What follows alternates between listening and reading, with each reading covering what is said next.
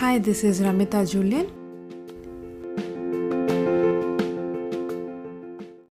Welcome to Alpha and Omega podcast, where you will get to view the reality through the lens of Catholic faith and truth, while always being aware that Jesus is the beginning and the end of life.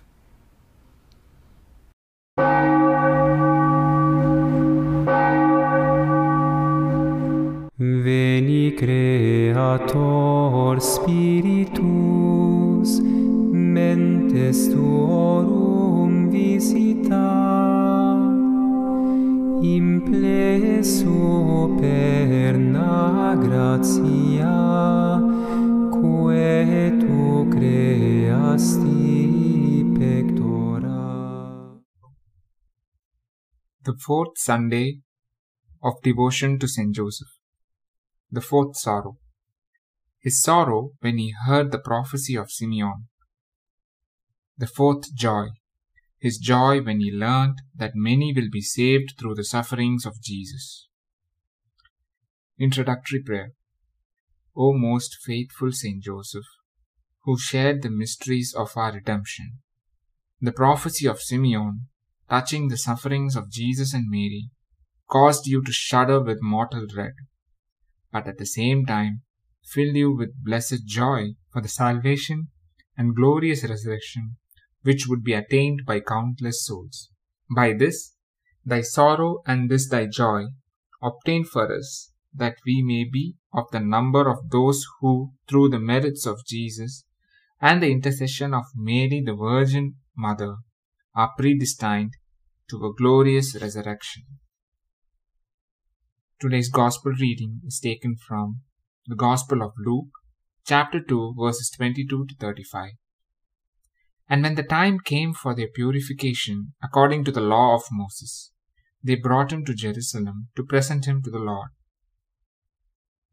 and to offer a sacrifice according to what is said in the law of the Lord, a pair of turtle doves or 2 young pigeons.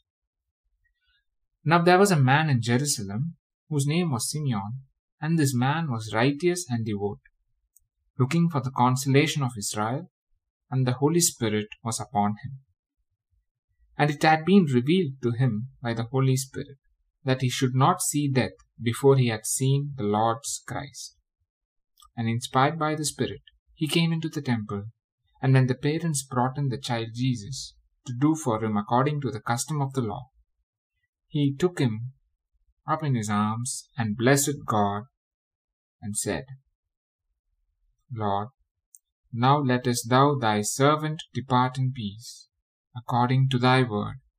For mine eyes have seen thy salvation, which thou hast prepared in the presence of all peoples, a light for revelation to the Gentiles, and for glory to thy people Israel. And his father and his mother marveled at what was said about him. And Simeon blessed him and said to Mary his mother, Behold, this child is set for the fall and rising of many in Israel, and for a sign that is spoken against, that thoughts out of many hearts may be revealed.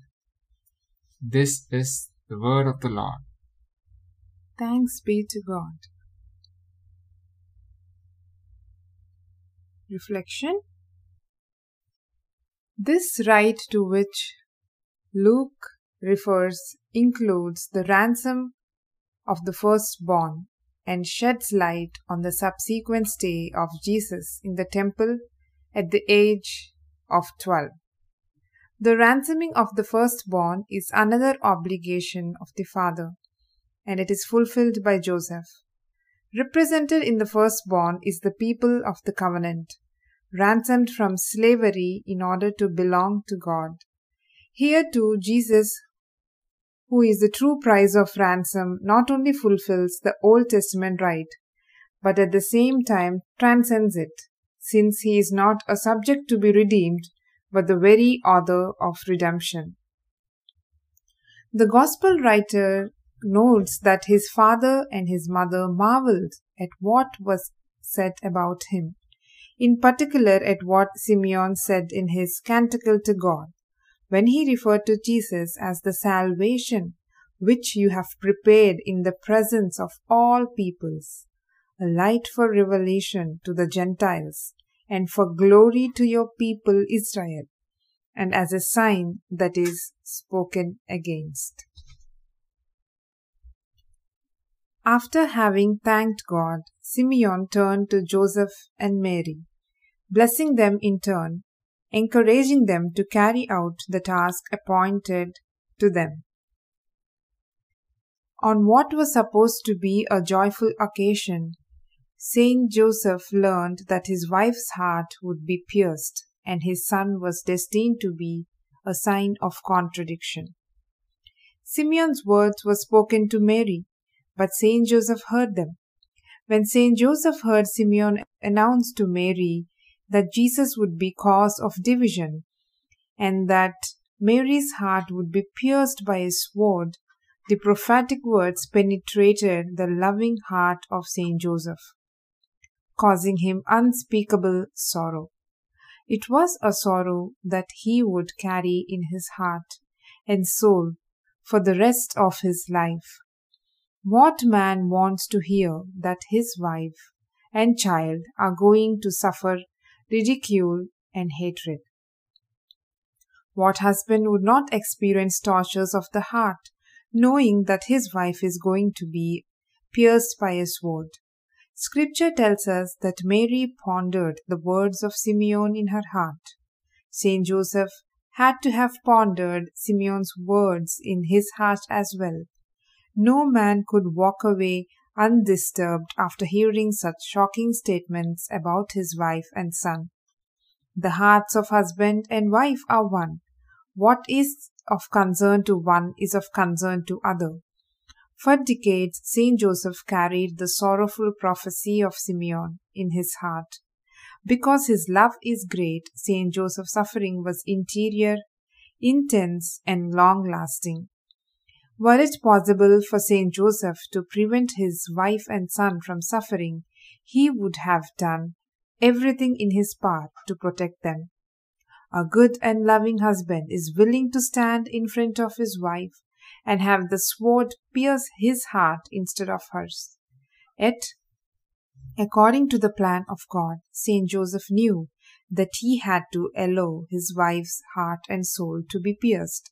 Such suffering was required so that a new humanity could be born. His immaculate bride had not suffered the pangs of birth at the manger in Bethlehem, because she was free from all stain of original sin and exempt from all its penalties. But Simeon's prophecy had foretold that a day would come when Saint Joseph's wife would endure a torturous type of birth pang, a spiritual birth pangs. Saint Joseph's wife is the new Eve, and God was going to use her heart as a spiritual womb. She could have to undergo spiritual birth pangs in order for humanity to be reborn in Christ. Simeon had prophesied it. Saint Joseph knew it had to happen. His role was to prepare his wife and son for the sacrifice. No martyr's suffering had been greater than the suffering of Saint Joseph. Simeon's prophecy had been addressed to Mary alone. Saint Joseph knew why, and the knowledge caused him even greater suffering. Saint Joseph understood that Simeon's prophecy meant that when the time came for the Mary's heart to be pierced, she would be without Saint Joseph. The time, place, and the manner of the piercing were unknown to Saint Joseph, but he understood that he would not be there with Mary. In light of Simeon's prophecy, he must have spent his marriage lovingly consoling Mary and preparing her for the hours when she would suffer unparalleled sorrow and agony, her spiritual birth pangs. Saint Joseph's sweet consolations helped prepare Mary for the sacrifice of Calvary. He could not prevent her maternal suffering, but he could prepare her for it. His years of love and devotion were a consolation to Mary's immaculate heart. Saint Joseph is the greatest consoler of the heart of Mary.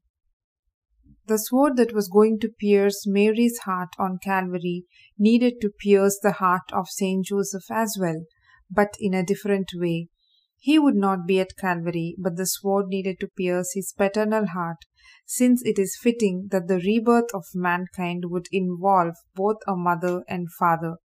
He knew he longed to follow the Messiah and his mother on their path of sorrow, and he prayed, Lord, though I am a man unworthy to collaborate in your redemptive designs, I ask that, if you need a victim, here I am. Take me, but spare them. Concluding prayer. Pray for us, Blessed Joseph, that we may be made worthy of the promises of Christ. Let us pray. Almighty God, in your infinite wisdom and love, you chose Joseph to be the husband of Mary, the mother of your Son. As we enjoy his protection on earth, may we have the help of his prayers in heaven. We ask this through Christ our Lord. Amen. Our Father, who art in heaven, hallowed be thy name. Thy kingdom come, thy will be done, on earth as it is in heaven. Give us this day our daily bread. Forgive us our trespasses, as we forgive those who trespass against us. Lead us not into temptation, but deliver us from evil. Amen. Hail Mary, full of grace, the Lord is with thee. Blessed art thou among women, and blessed is the fruit of thy womb, Jesus. Holy Mary, Mother of God, pray for us sinners, now and at the hour of our death. Amen. All glory be to the Father, and to the Son, and to the Holy Spirit, as it was in the beginning, is now, and ever shall be, world without end. Amen.